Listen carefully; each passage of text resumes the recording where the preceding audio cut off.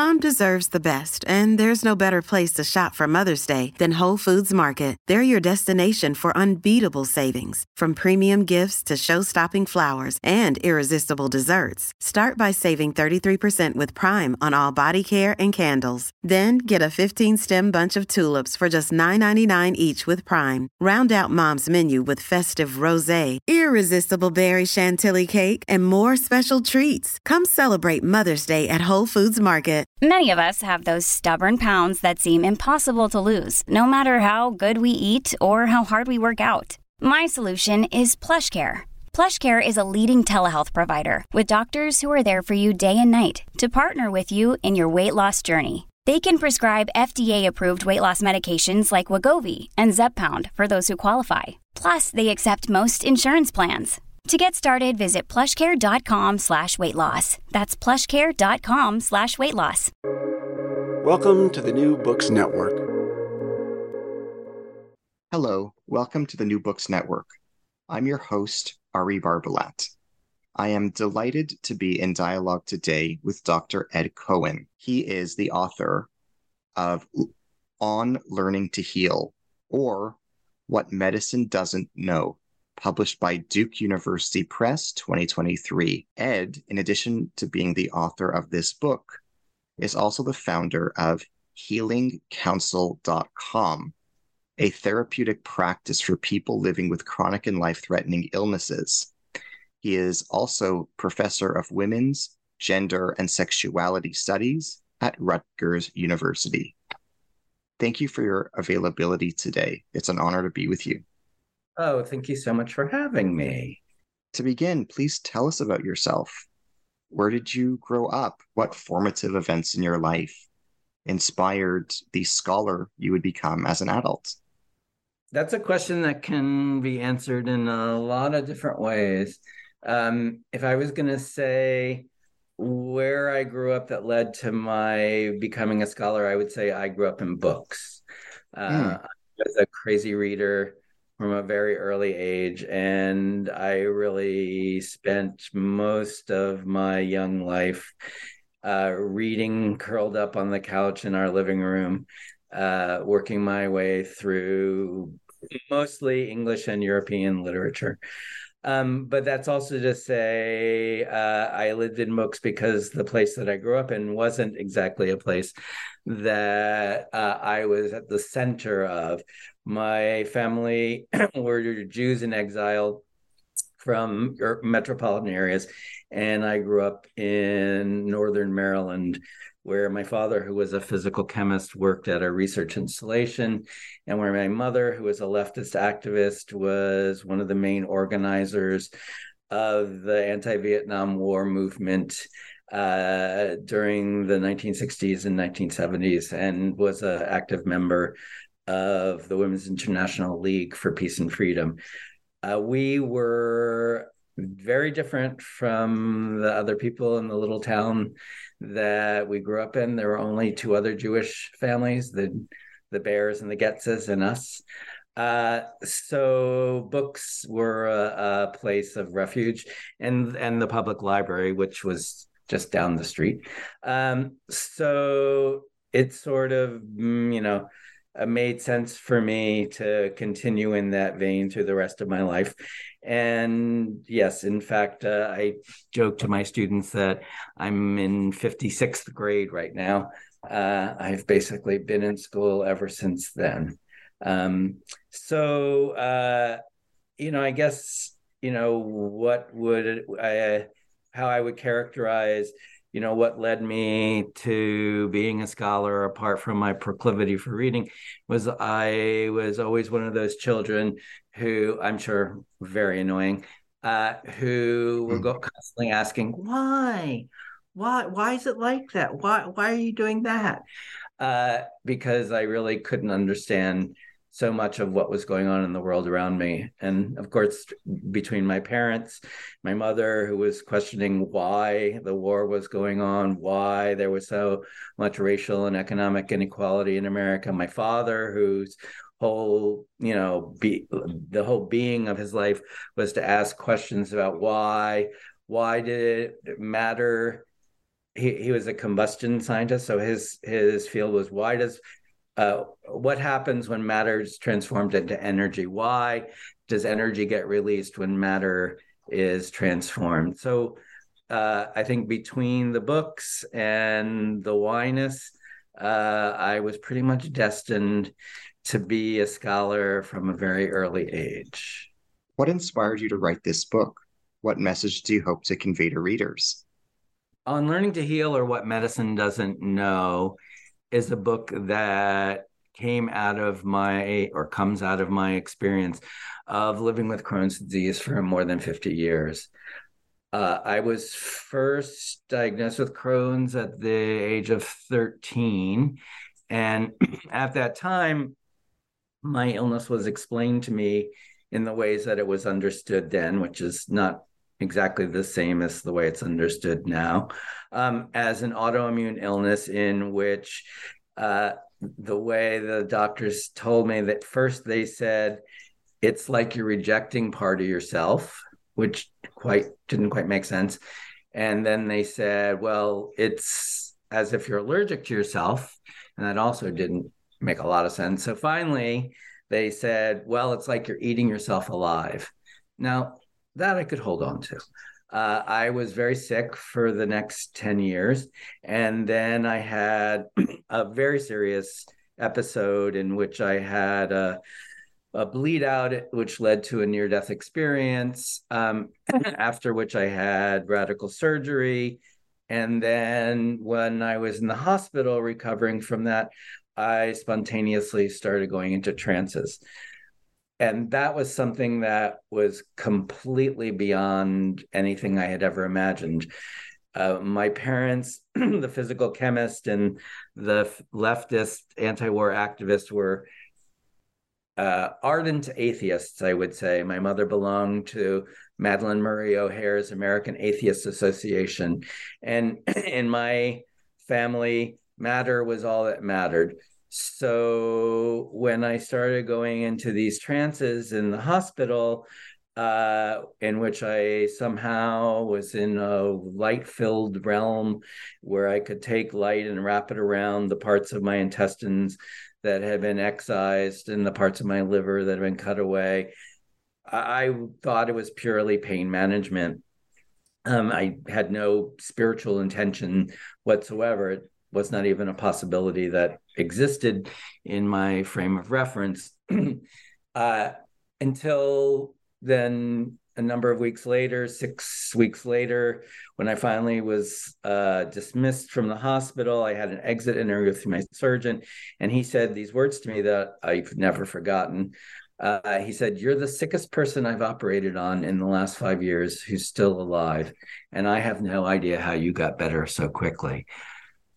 Now, needless to say, that kind of rocked my world, both because on the one hand, it really broke through my denial about how sick I'd been. I wasn't really, spending a lot of time thinking that I had almost died. But on the other hand, it really was the first time I heard a physician tell me that something that had happened to me was something that he could not explain. And it took me a long time to actually take that in, to make the connection between the going into trances and the healing process. But once I did, I began to inquire more into what the possibilities of healing were. None of my doctors had ever mentioned healing as something that might happen. That's not part of contemporary medical discourse. But there are many people who still do appreciate healing, and I was very, very lucky. Once I began to desire healing and to understand that it's an important value, that I began to find a lot of teachers to help me. And I've been following that path for the last 40 years or so. I have tried many different modalities that some have been more helpful than others. Some have been amazingly life transformative. And this book is basically an attempt to use my own learning curve to understand why it is that healing no longer seems to matter for medicine in the ways that it did for a very long time. The premise of the book really is very simple. For more than 2,000 years, medicine's main objective was to support and encourage the natural power of healing. Unfortunately, contemporary medicine doesn't try to heal us. At best, it tries to cure us.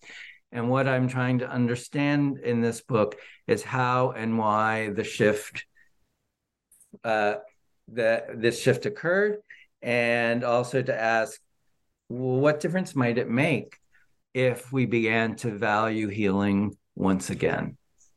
What are the primary themes in your book? What quote unquote story does your book tell? My book tells the story of medicine's forgetfulness. It gives an arc of the history of medicine and the philosophy of medicine and the history of medical practice that begins in the 4th century BCE, when the concept of medicine was first articulated and differentiated itself from other kinds of healing practices. There have always been healing practices in every culture that basically try to support and encourage the capacity of organisms to go on living. In the 5th and 4th centuries BCE, something called medicine began to consolidate as a particular kind of therapeutic modality. It's associated with the name Hippocrates, who's often, credited as a founder of medical discourse. Of course, Hippocrates is a character. The significance of his particular interventions is probably, not what is credited to him. But what's associated with Hippocrates is the introduction of 2 technologies that continue to characterize what we think of as medicine today. The first is diagnosis. And diagnosis literally means, or etymologically means, by way of knowledge. And prognosis, which means knowing in advance. So what makes medicine, as distinct from other kinds of healing practices, is that medicine diagnoses us and it offers us prognoses. And through that, it affirms the idea that knowledge and knowledge alone is the most powerful resource to support and encourage the power of healing. Now, knowledge is great. I'm all for knowledge. I'm often considered to be a know-it-all, so I can hardly criticize others for their knowing ways. But knowledge may not be all there is to healing. There may be other possibilities. And one of those possibilities that coexisted with Hippocratic medicine for more than 1,000 years was what was known as Asclepian temple healing. Asclepius was the god of healing. He has a very interesting backstory. The temples to Asclepius were propagated throughout the Mediterranean basin for 900 years. And the methods of healing were primarily what's known as dream incubation. Petitioners would come, ask the god for assistance. They would join with other supplicants. They would all go into a big dormitory. They would sleep. They would wait to receive dream instruction from the god that would either immediately heal them or give them techniques for healing, or some of them would receive, dreams that were complicated, in which case they would discuss them with the priests. And apparently, they were quite effective. There are thousands of carved stone stelae thanking Asclepius for his intercession and for the success of his treatments. So Hippocratic medicine and Asclepian temple healing coexisted basically for 1,000 years until the beginning till around the 4th century of the Common Era, when Christianity basically crushed the Asclepian cult. Christianity defined the gods of Rome and Greece as pagan, and it saw them as rivals. And Asclepius was the main rival to Christ because Asclepius was the healer. And in Christianity, only Christ could be the healer. They did the same things. Asclepius raised someone from the dead. Asclepius, healed the blind. All of the things that Jesus did, Asclepius did. But Asclepius has kind of disappeared from our understanding of medical practice, despite the fact that almost every medical facility bears the sign of Asclepius on its front. Every emergency medical vehicle has the rod of Asclepius. I'm sure people listening to this are familiar with it. It's just the rod with the snake twisting around it. That's the sign of Asclepius. It's as if Asclepius is hiding in plain sight. So my book is an attempt through going back to antiquity and then understanding the development of modern medicine, especially in the 19th century, the development of what we call biomedical reductionism, the move to the belief that everything about living organisms can be explained in terms of physics, chemistry, and biology.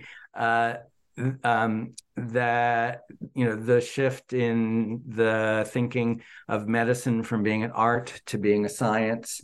I try to trace all of that history and then to offer as a counterpoint to that possibilities in addition to medical intervention that have been significant for me personally in terms of helping me to reframe what it means to live with an illness and to begin to understand what healing might entail. And so the book is an attempt to share those with others, in the hope that by sharing my healing curve with them, with others, that other people will also, be able to consider not just what medicine knows and the ways that it can help us, which are many, but what are also the things that medicine doesn't know, and how might there be resources that are available to us that we don't call on simply because we presume that medicine is supposed to know what's wrong with us. What would you like listeners to get out of our interview today? I guess I would like people who read my book or listen to this podcast to begin to have a somewhat more informed sense of their own investments in believing in medicine. I mean, one of the things that is characteristic of the way that medicine became modern is that in the 1920s in the United States and in Canada, the structure of medical education was transformed in the wake of what's known as the Flexner Report, which was a report written by Abraham Flexner for the Carnegie Institute, basically affirming that medicine should be a science, that the requirements for all medical education should include thorough understanding of physics, of chemistry, of biochemistry, of cellular tissue chemistry, and that it should be a kind of research-oriented project, or that at least it's based on research-oriented practices. So that's why physicians in training still have to go to medical school for 4 years, postgraduate. That's why they still have to do residencies and fellowships. The structure of training is also a particular structure of the inculcation of a particular kinds of knowing, particular ways of knowing. But the corollary of that, and this was very explicit in the Flexner Report, especially in the introduction to it by the president of the Carnegie Foundation, it was like not just to influence the way that medical education took place, but also to educate the public to believe that only those people who had been trained in this way were qualified practitioners. So from the very beginning of the kind of medicine that we now take for granted as medicine, or the part of the project has always been to train the public to believe that the ways that bioscientifically underwritten clinical practice is the best way to intervene in the case of disease and illness. And in a certain sense, the simplest thing that I would like people to know is that, or to think about, is that we're always more than we know. We're more complicated than we know. We are more imaginative than we think. Knowing and thinking are really powerful resources for human beings, but we also have imaginations. And the imagination can be a very, very powerful resource in relationship to healing. And that's something that medicine, wittingly or unwittingly, because of its investment in knowing, and because knowing seems to be opposed to the imagination, discourages us from considering as part of our own repertoire of resources that we can call on in order to transform our lives in many kinds of ways, but specifically when we're experiencing the kinds of challenges that we call disease and illness. What would a veteran doctor or a practicing doctor learn from this book? What would medical personnel who are presently working in the medical field gain from your book? I think that on Learning to Heal, or What Medicine Doesn't Know, it would be helpful to people in the clinical professions, in part because it will affirm for them experiences that they have had themselves or witnessed in other people that are not included within the domain of legitimate medical understanding. Really simple examples of those that are very commonly understood are when we talk about people who have spontaneous remissions from cancer. And this is there's a lot of evidence for this. I mean, but it's often mostly considered anecdotal, which anecdotal is just another way of saying, in this context, not very interesting to us, or we're not really able to know much about it, and therefore we have to bracket it and put it aside. What people working in the clinical professions, I think, might take away from On Learning to Heal, or What Medicine Doesn't Know, is in part an appreciation for things that they experience, that they have witnessed, in themselves or in other people, that the dominant medical discourse doesn't have ways to make sense of. Perhaps the most familiar example of this might be spontaneous remissions from cancer.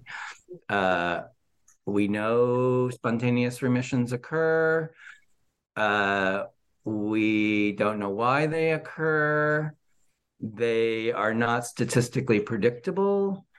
There are no ways to run clinical trials about them. And therefore, in terms of the way that clinical medicine gathers its evidence, they're considered anecdotal rather than data sets. And as a result, are kind of bracketed as being, interesting exceptions. And rarely do they provoke more consideration than that.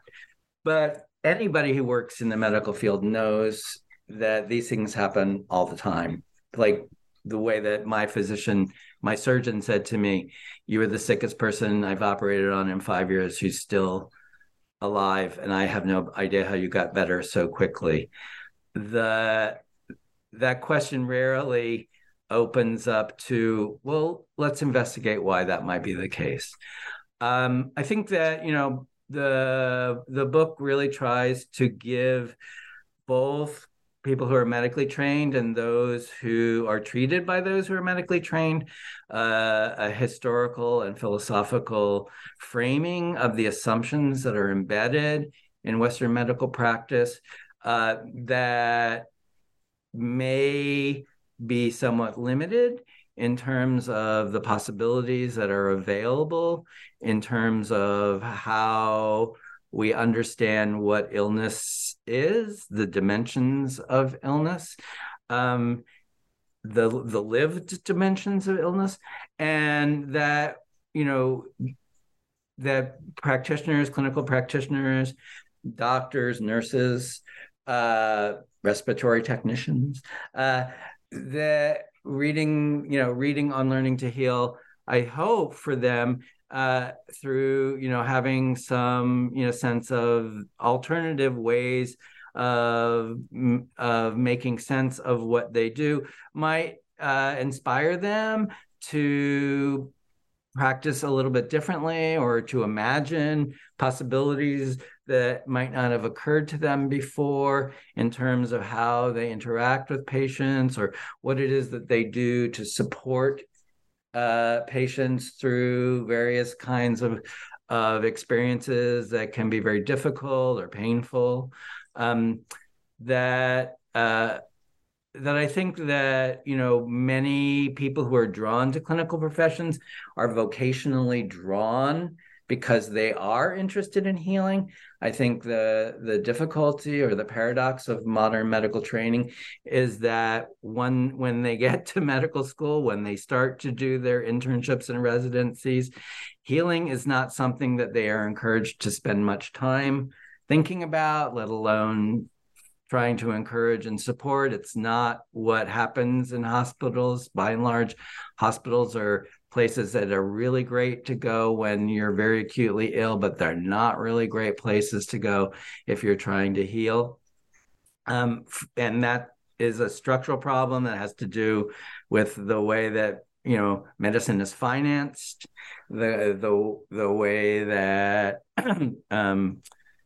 the way that people approach medicine. I mean, it's a very complicated set of issues.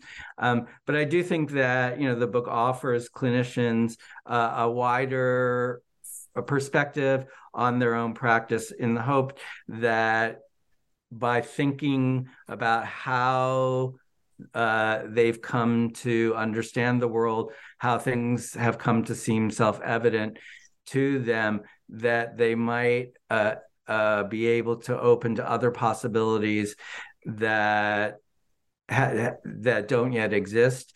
They might help them to consider how to practice medicine otherwise, to support the healing process.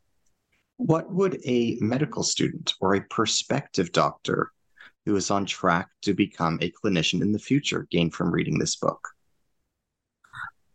So one of the things that actually I'm trying to do now in relationship with a bunch of other colleagues at Rutgers is to create a program that we're tentatively calling Studies in Healing Justice.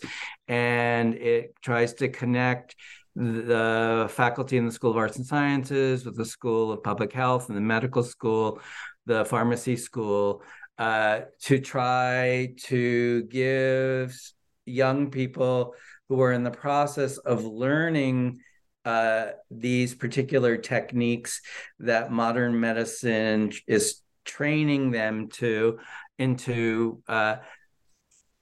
give them some kinds of analytic skills, some kinds of philosophical reflections that will allow them or help them to understand where the knowledge that they take for granted comes from, how it came to seem as if it could be taken for granted, and the ways in which those assumptions might have embedded in them certain kinds of persistent limitations that aren't necessary or beneficial, so that for people who are entering the clinical professions, that they might have a more expansive sense of what it is that they are being called to do.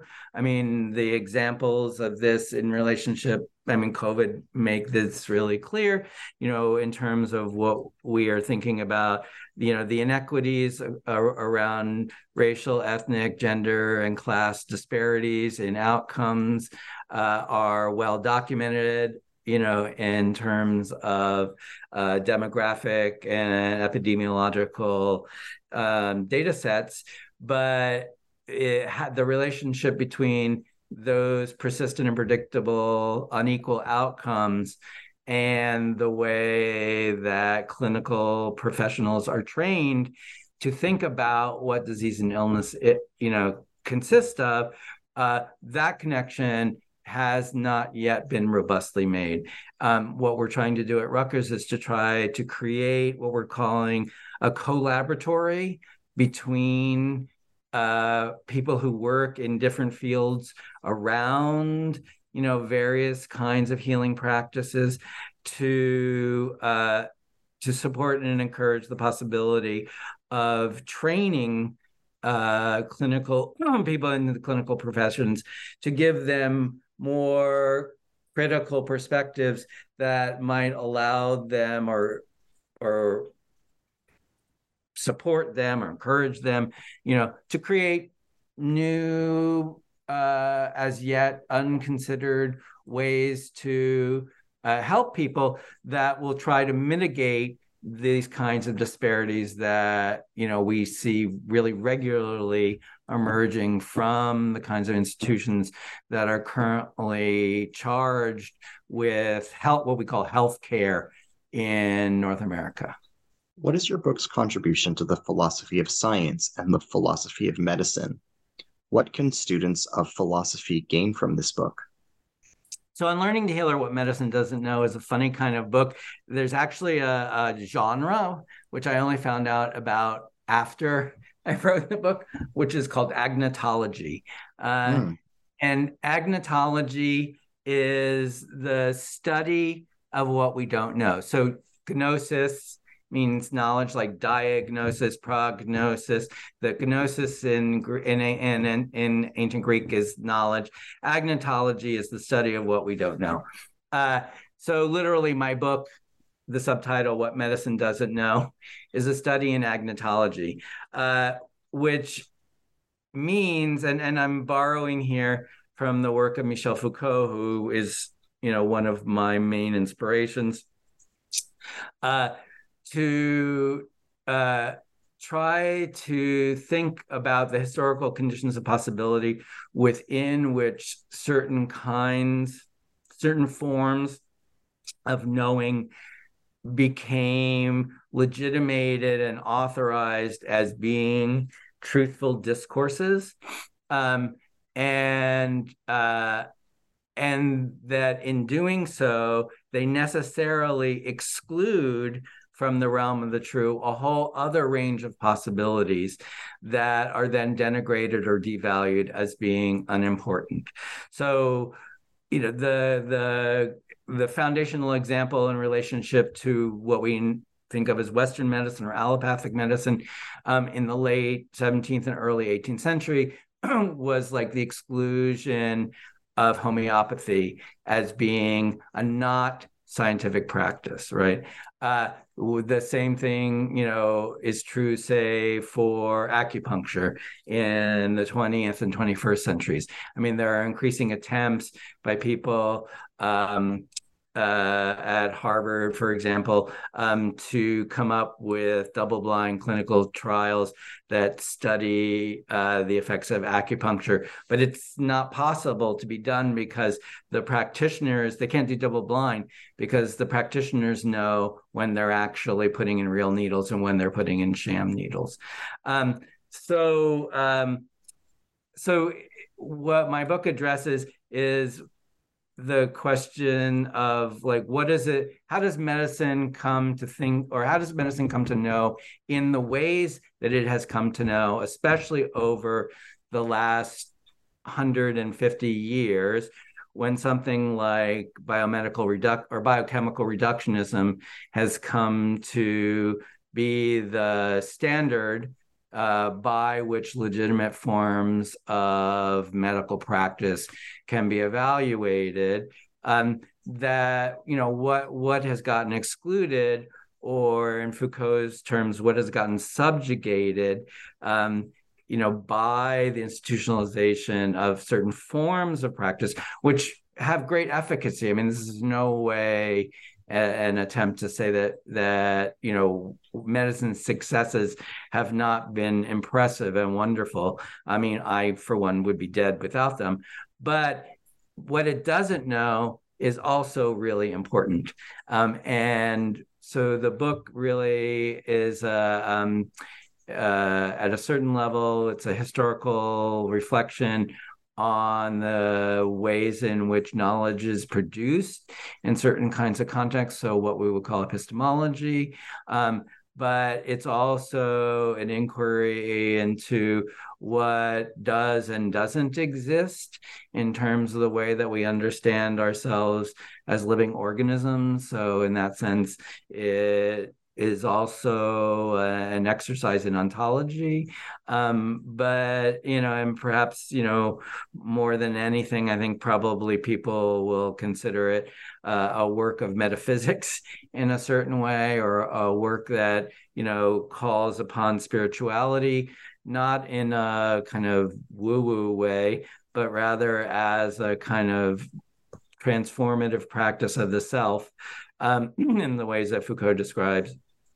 That, by reflecting on the implied metaphysics of Western medical practice, it helps us to understand how we can think more expansively about the effects of knowledge practices, specifically, medical knowledge practices, and the ways in which they shape, what we imagine it means to be a living organism, living among other living organisms, what it means to be a human, living among other humans, what it means to be a living being living on a very complicated planet that is in a very transformative moment in which we aren't really sure what the future of our biosphere is going to be. What are the primary symptoms of Crohn's disease? How were your symptoms, as you experienced them, similar or different from others' experiences of Crohn's disease? So Crohn's disease is okay. Crohn's disease is a complicated gastrointestinal phenomenon, the cause of which remains unknown, the treatments for which remain symptom suppression. There is no cure for Crohn's. Typically, Crohn's has been called an autoimmune illness, which refers to an understanding of the immune system as predicated on what Macfarlane Burnet called the science of self, not self-discrimination. So autoimmune illnesses, and there are now 60 to 80 illnesses that are considered to have autoimmune etiologies, can be characterized as the way in which, as organisms, we mistake parts of ourselves as others. That somehow at a molecular and cellular level, parts of our own organisms seemingly perceive other parts of our organisms as not part of our organisms.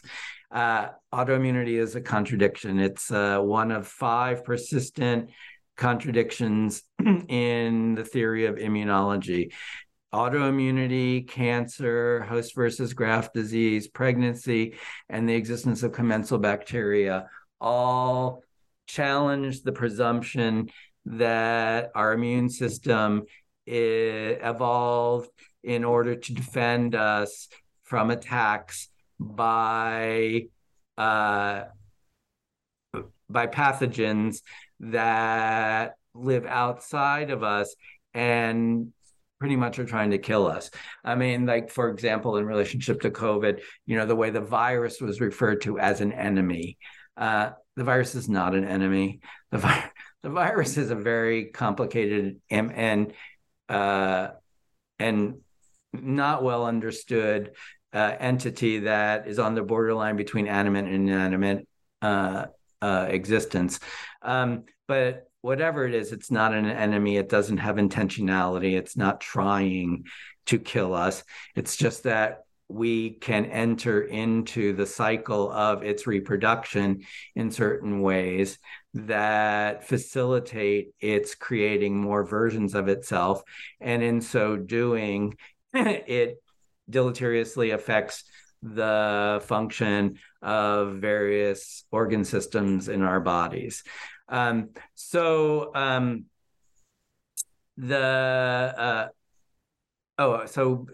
Crohn's,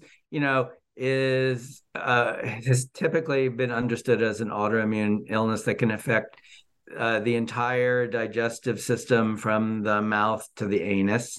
It was not originally called Crohn's disease. It was defined by Dr. Crohn in the 1930s to differentiate it from another illness, which is called ulcerative colitis, which had been first defined in the late 19th century. But basically, I would say the most characteristic symptom of Crohn's disease is shit. A lot of shit. Crohn's produces a lot of diarrhea. One of the ways in which it manifests is through the ablation of the villi line, our small intestines, and as a result, we don't actually fully digest food. We don't absorb nutrients. So malnutrition is another symptom. Other common symptoms are like cramps or there are things, fistulas. I'm just thinking all the things I've had. Small bowel obstructions, and then complications from small bowel obstructions. There are secondary symptomologies that are characteristic. For example, forms of arthritis, forms of skin disease. Autoimmune illnesses are often characterized in ways as if they were specific disease entities, but they're not really, in the way that disease entities, such as infectious diseases, are defined. And there's often overlapping kinds of symptoms, which is one of the reasons that it makes it so difficult for them oftentimes to be diagnosed, because diagnosis is always a differential diagnosis, which means in order to diagnose someone with something, you have to differentiate it from what it's not, right? So Crohn's is a now well-established disease. There's a Crohn's and Colitis Foundation. There's a lot of research. There's very fancy, expensive, what are called biological monoclonal antibodies that are prescribed to suppress symptoms. But most people who have Crohn's disease at some point will have surgical interventions. Since Dr. Crohn first characterized the disease, which he called regional enteritis, surgery has always been the fallback. But basically Crohn's is a persistent condition, and it requires knowing where the bathroom is on a moment's notice. That's one of its main characteristics.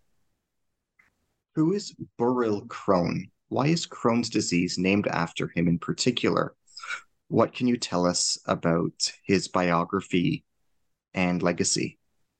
So Beryl Crone was a Jewish physician, gastroenterologist in New York City. He and two other people published an article that tried to provide a kind of natural history of a constellation of symptoms that he thought were different than those of ulcerative colitis, because at that point they understood them mostly to involve the small intestine rather than the large intestine. He trained many physicians, and he continued to do research and had a large clinical practice with people with various kinds of gastrointestinal problems. He was the mentor of one of my gastroenterologists, Henry Janowitz, who then took over Dr. Crohn's practice. And so he had Dr. Crohn's office on Fifth Avenue in New York. He had Dr. Crohn's desk. He had Dr. Crohn's files. And so I would go to see Henry. Henry happened to be the father of a friend of mine, which is how I got to him. And Henry and Beryl Crone then, 10 years or so after the initial publication of the JAMA article, Journal of American Medical Association article on regional enteritis, published a follow-up that basically reiterated the understanding that there was no cure for Crohn's. It was not clear what the causality was, and that symptom suppression was the best form of treatment that was available. And in the end, surgery was something that was often, a preferable treatment, especially before these new, kinds of biological immunosuppressants were developed. Like when I was very sick, they didn't exist, and so I grew up on taking prednisone, large doses of prednisone for more than 10 years. That would no longer happen. So Dr. Crone was basically, and he didn't call what we now call Crohn's disease, but after him, because he was the first person to characterize it as such, that we now, in his honor, characterize it in his name. Who is Moshe Feldenkrais? Why is he noteworthy? Can you tell us about his biography and importance? So Moshe Feldenkrais he was born in Eastern Europe. He migrated to Israel in his early life. He was one of the people who actually began to build Tel Aviv.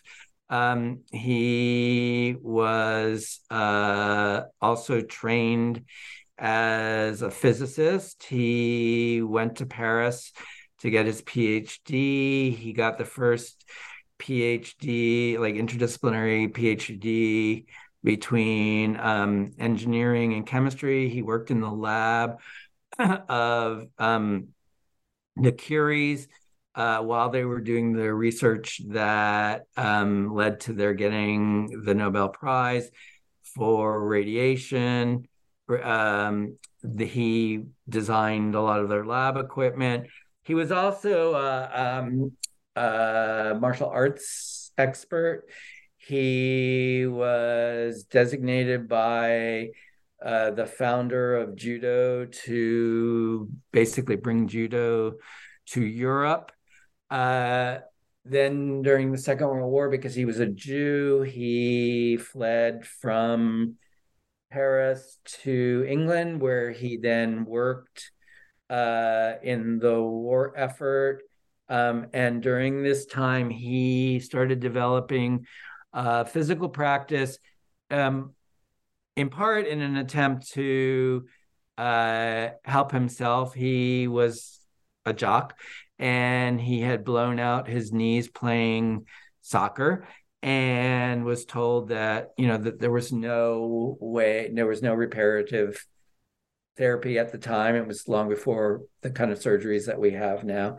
And his intuition was that many physical problems that we experience are the result of repetitive stress, that we use our muscles and our bones and our connective tissue in particular kind of patterns that mostly we learn as we're growing up at points in time where our organisms are actually not fully developed, and therefore we actually take on patterns that are inefficient, or ones that actually create tensions, and frictions between the muscles and our muscles and our bones and our tissues, that then over time can lead to more complicated, forms of disruption. But his insight was that we have a lot more neurophysical capacity than that is available to us, at any particular moment, and that we're actually capable of learning new ways to move. And so he developed both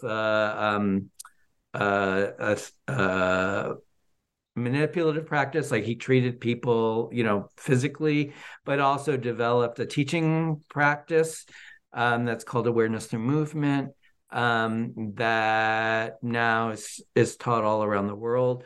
And, he was, in his own right, he has been very important in what's known as the somatics movement. But his work, not him personally, but his students were very important in my life because that was the first technique that I was introduced to that really helped me to redress patterns in my own experience, particularly the ways in which, as someone who had grown up with a very serious gastrointestinal illness, I tended to try not to be in my body as much as I could in a conscious way. And what awareness through movement tries to do is to help us use our mental capacity to focus on the ways that we move, to understand what the limited ways in which we've habitually learned to move, and to see what happens when we introduce other possibilities that will allow us to expand our repertoire, such that we might be able to move with more ease, more grace, with more range of motion, that we might be able to, our postures can improve, and that, starting from, that physiological basis, that we actually can carry, that understanding that there's more possibility than we currently know into our psychological lives, into our political lives, to our spiritual lives. So Feldenkrais was a great teacher. And his work has been very, very important for me and for many other people. It's not my primary practice at the moment, but it's one that has really given me a great foundation for thinking about how to move and to live otherwise. There are many theoretical contributions that your book is indebted to. They include the work of Michel Foucault, Roberto Assagioli, and Henri Bergson. How do these thinkers show up in your book? In what ways are you indebted to them? Well, I'm deeply indebted to all three of those. Primarily Foucault. My story with Foucault is, Foucault is my favorite thinker, and I had a really profound experience reading Foucault when I was in the hospital. At the same time that I was spontaneously going into trances, I was doing a reading course with my dissertation advisor on Foucault's writings, because I was in the hospital, I wasn't in school. And Foucault's second book is called Birth of the Clinic. And Birth of the Clinic is about how clinical medicine emerged at the end of the 18th, the beginning of the 19th century. Clinical medicine is the kind of medicine that is practiced in a hospital. That is what clinical medicine is. And what Foucault tries to help us understand is when the clinic emerged as the privileged place of medical training and medical practice, certain ways of thinking about what it means to be an organism, what health and illness are, and what disease entails, got sedimented. In particular, the most famous point that Foucault makes, which continues to be the case, is that the way that hospital medicine worked at the end of the 18th, beginning of the 19th century, especially during and after the French Revolution, is that hospitals weren't what they are now. They were mostly institutions of last resort. They were the place where poor people went for various reasons, not necessarily primarily medical. That at the end of, and they were often usually religious institutions supported by, in the context of France, which was the first country to kind of move in this direction. I mean, supported by the Catholic Church. In the end of the 18th, the beginning of the 19th century, medical practice in the hospital took on a new set of routines, which is that it didn't have any better kind of treatment possibilities necessarily than anything that had gone before it. But what they began to understand is that hospitals provided clinicians with large populations of people who had various kinds of symptoms. So in terms of training, doctors could look at different people, see what their symptoms were, take stock of them, attempt to treat them more or less successfully. But, when they weren't successful, which they often weren't, and people didn't usually go to the hospital until they were pretty extremely sick, that when they died, their bodies, their corpses, then were utilized for autopsies and dissections, through which doctors in training then could try to correlate the lesions that they discovered within the dead body with the symptoms that they had witnessed when that body was alive, to try to establish the lesions as the causes for the illnesses that they were treating. That was a profound transformation in the understanding of what medicine was and what medicine did. And it continues to be a rite of passage for all medical students who are trained, who in first year have to do cadaver dissections as part of their basic medical training. Now, there's a lot you can learn from a corpse about what causes people to die. But you can't learn anything from a corpse about healing. Healing only occurs among living organisms.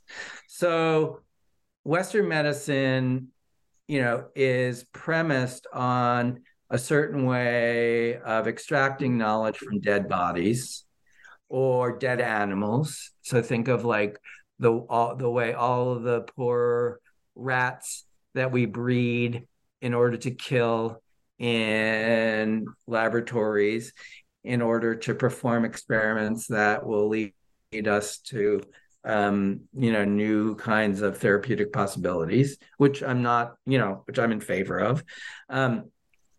So, so reading Foucault in the hospital was like, it was a mind-blowing experience, because it was the first time that I realized that the medical practice to which I had been subjected for more than, the preceding 10 years, and including taking these massive amounts of really both physically and mentally altering drugs, and and all of the other interventions that I had to go through, and all of the indignities of various kinds of testing, that these were the effects of a certain kind of historical phenomenon in which medicine was constituted in a particular kind of way that happened at a certain moment in history, and that was not necessary, or that it had certain possibilities that it privileged, and other ones that it excluded. But it really kind of just gave me like a whole new way of thinking about what I had been experiencing in the preceding 10 years. And then when I got out of the hospital, so Foucault continued to be really important to me, partly because as a young gay man living in the San Francisco Bay Area right at the beginning and through the height of the AIDS epidemic. First of all, Foucault wrote a book called The History of Sexuality that has been a profound intervention into Western thinking about what sexuality entails and how we think of ourselves, and how we think of ourselves and how we relate to one another when we imagine that there is something like sexuality that is a given, that is some kind of quasi kind of natural or biological phenomenon. I first, reading Foucault about the hospital, in the hospital, then reading Foucault about sexuality, in the context of being a young gay man in San Francisco. And then during the AIDS epidemic, Foucault's work was so important for the ways in which people living with AIDS and AIDS activists, began to be able to frame the understanding of AIDS. AIDS is not a disease, it's a syndrome. The ways in which, people were able to analyze the kinds of medical and pharmaceutical investments that were being institutionalized, at the very beginning of the epidemic, and through organizations like ACT UP, were able to directly challenge, the assumptions of what the standard of care should be, what kinds of treatments could be available, right? So Foucault's work, because, his project is primarily to reflect on, why it is that we take certain things to be self-evident and how they came to seem as if they're self-evident, and what other possibilities might emerge if we can trouble the self-evidence, the seeming self-evidence of that self-evidence. And so Foucault is like my intellectual hero in that way, and really, has helped me my first book, which was called Talk on the Wild Side, which attempted to look at how the opposition between heterosexual and homosexual emerged at the end of the 19th century as a way of thinking about all the permutations of male sexuality, and asked, why did we come to think that anything that, men could do with each other or with other people could be situated somehow on this linear scale between heterosexual and homosexual. My second book was about how the notion of immunity, and how immunity was a political and legal concept for more than 2,500 years, or around 2,500 years before it became a medical concept at the end of the 19th century, which is now taken for granted, as if the immune system was designed to defend the organism against, foreign invaders. So I tried to inquire as to why it seemed to make sense for this political and legal concept to be used to make sense of how we as living organisms live with each other, some of which are human, some of which are not. So Foucault is my grounding place. I mean, his motto might be, "We're much freer than we feel." And we don't know that because we take certain things for granted that were created at certain moments in time. And that if we get to know something or think something about how these formulations came to be, we can hopefully begin to imagine other possibilities for living differently. The other two, Henri Bergson is a late 19th, early 20th century French philosopher who was an amazing thinker in his own right. He won the Nobel Prize for Literature for a book that he wrote called Creative Evolution, which is unbelievably brilliant.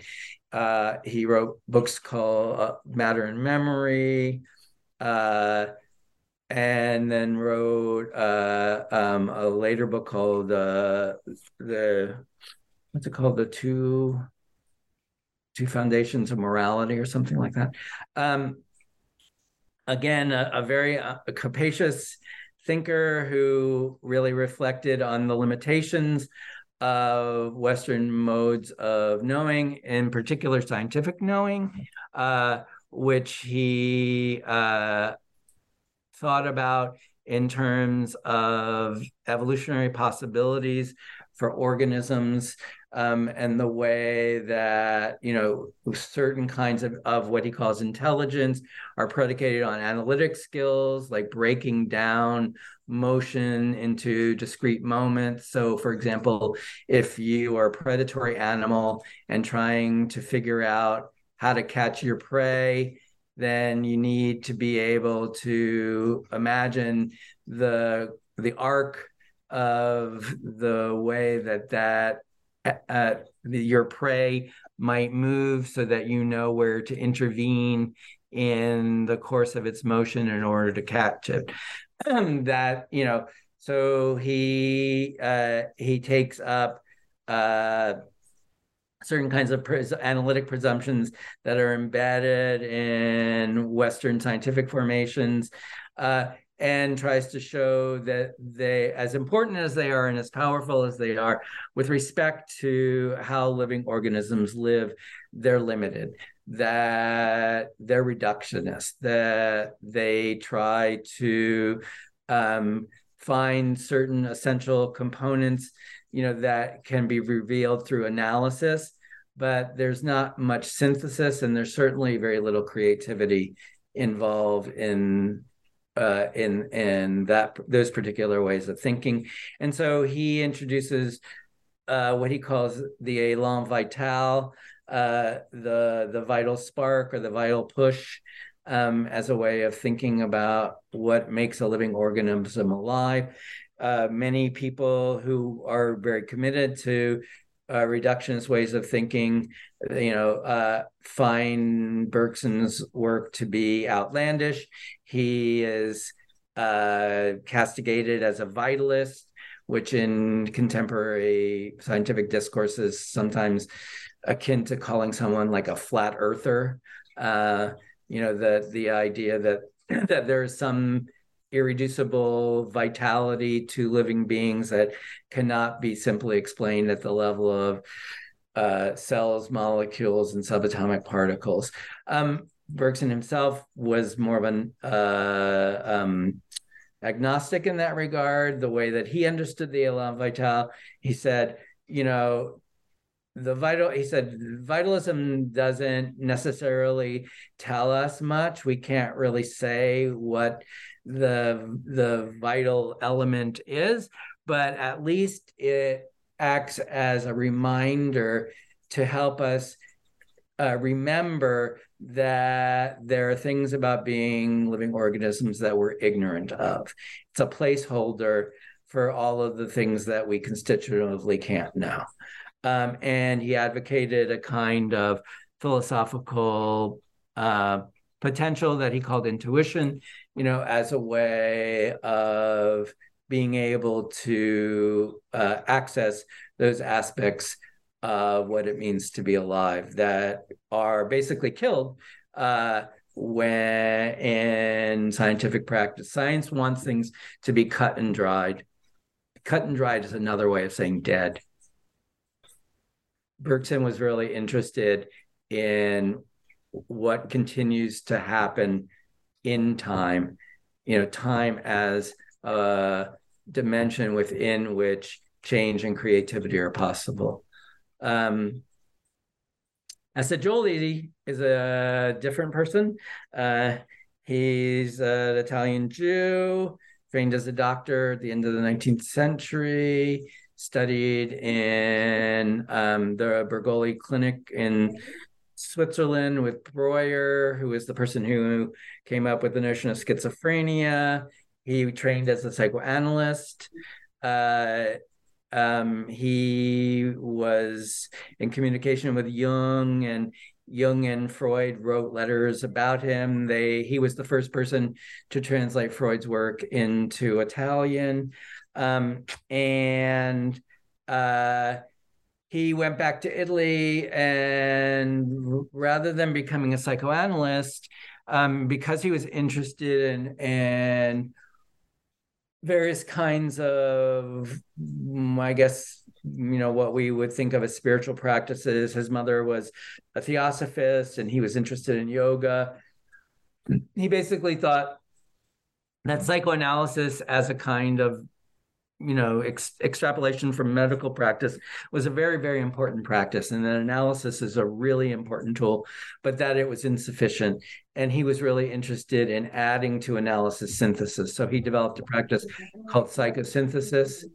And the presumption of psychosynthesis is that we are always more than we know, that what happens in a clinical encounter is that the person who is occupying the position of the therapist or the counselor is holding open a space, the space of possibility for the person who has come, to the therapeutic encounter, for the possibility that the person is much bigger than they currently hold them to be, that they have many more, there's many more possibilities than that they're currently imagining, and but that only they know which of those possibilities through their realization will actually be healing. The main difference, or one of the main differences between Freud in psychoanalysis and Assagioli in psychosynthesis, is that Freud never uses the word healing.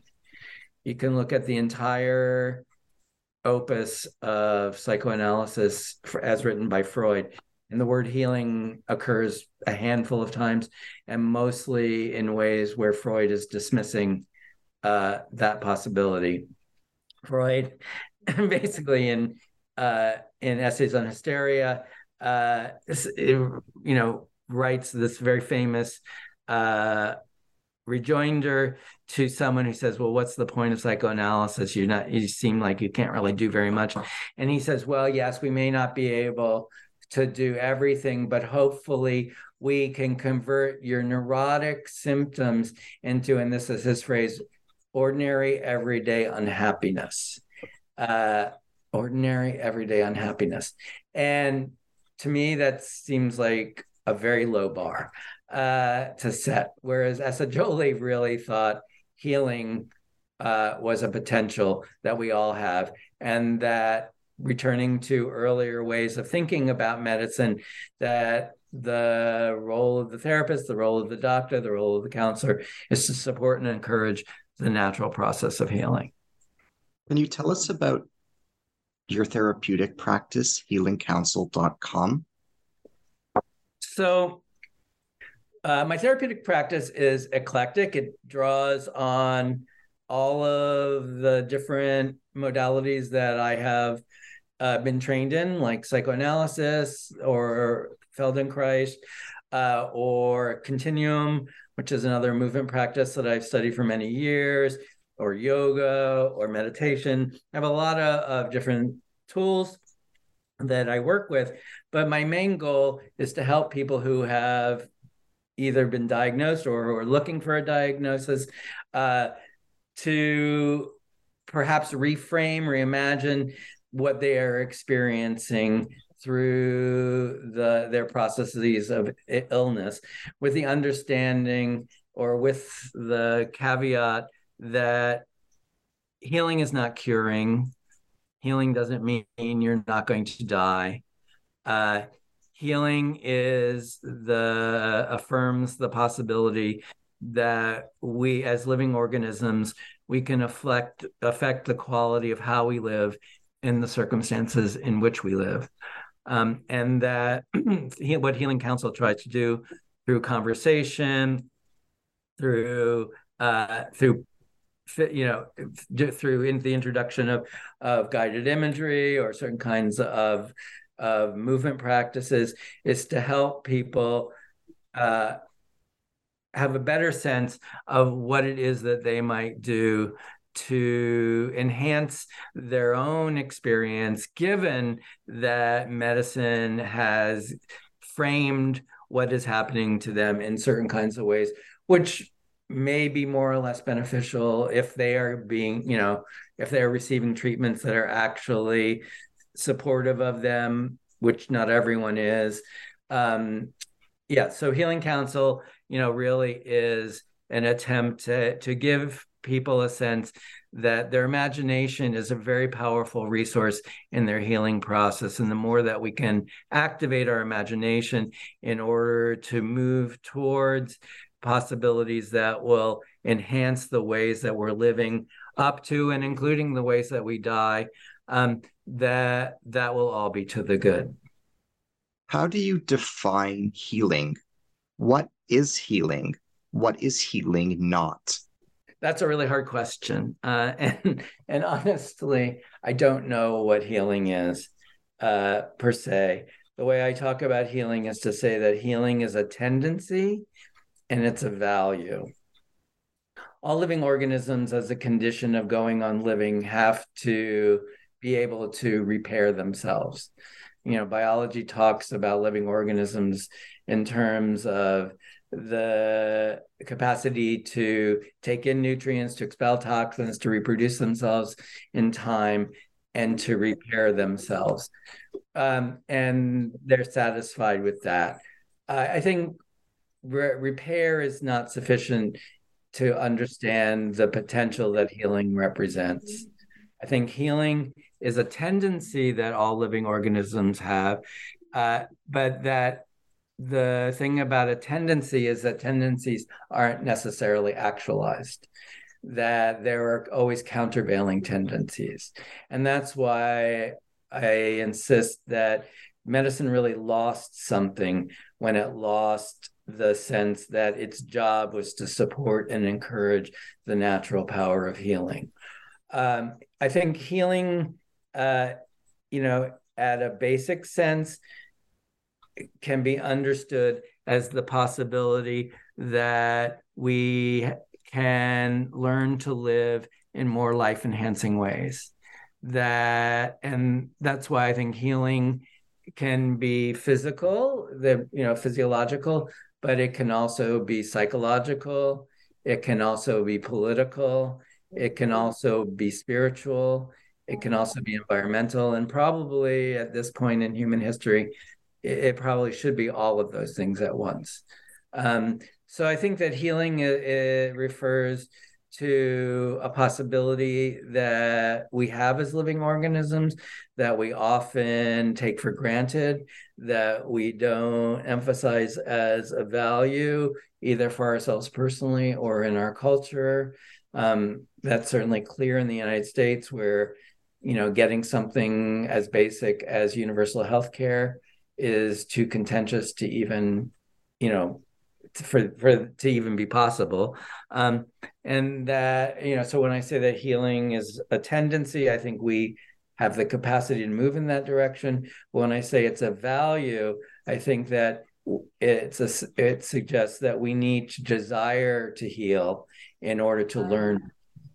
And my understanding of healing is that healing is always a matter of learning to heal.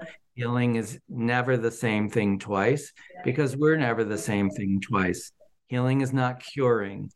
Curing entails a fantasy of going back to the way we were before we had the experience of illness.